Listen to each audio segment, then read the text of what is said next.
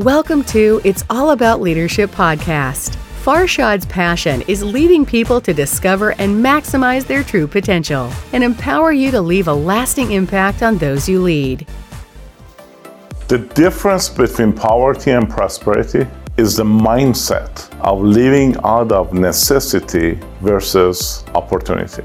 Are you living your life appreciating the opportunities that exist around you and taking full advantage of those? Or are you living your life based on the necessity, just want to pay the bills, doing the least to get by?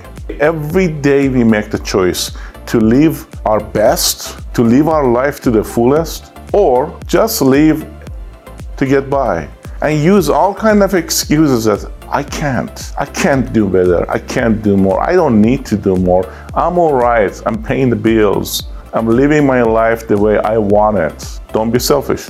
Are you living for others, to serve others, to add value to others? Are you living based on necessity or based on the opportunity?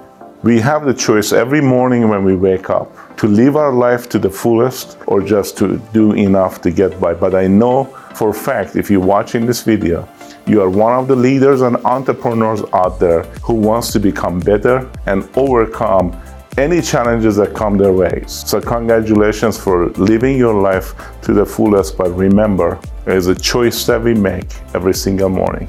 God bless you. Stay safe.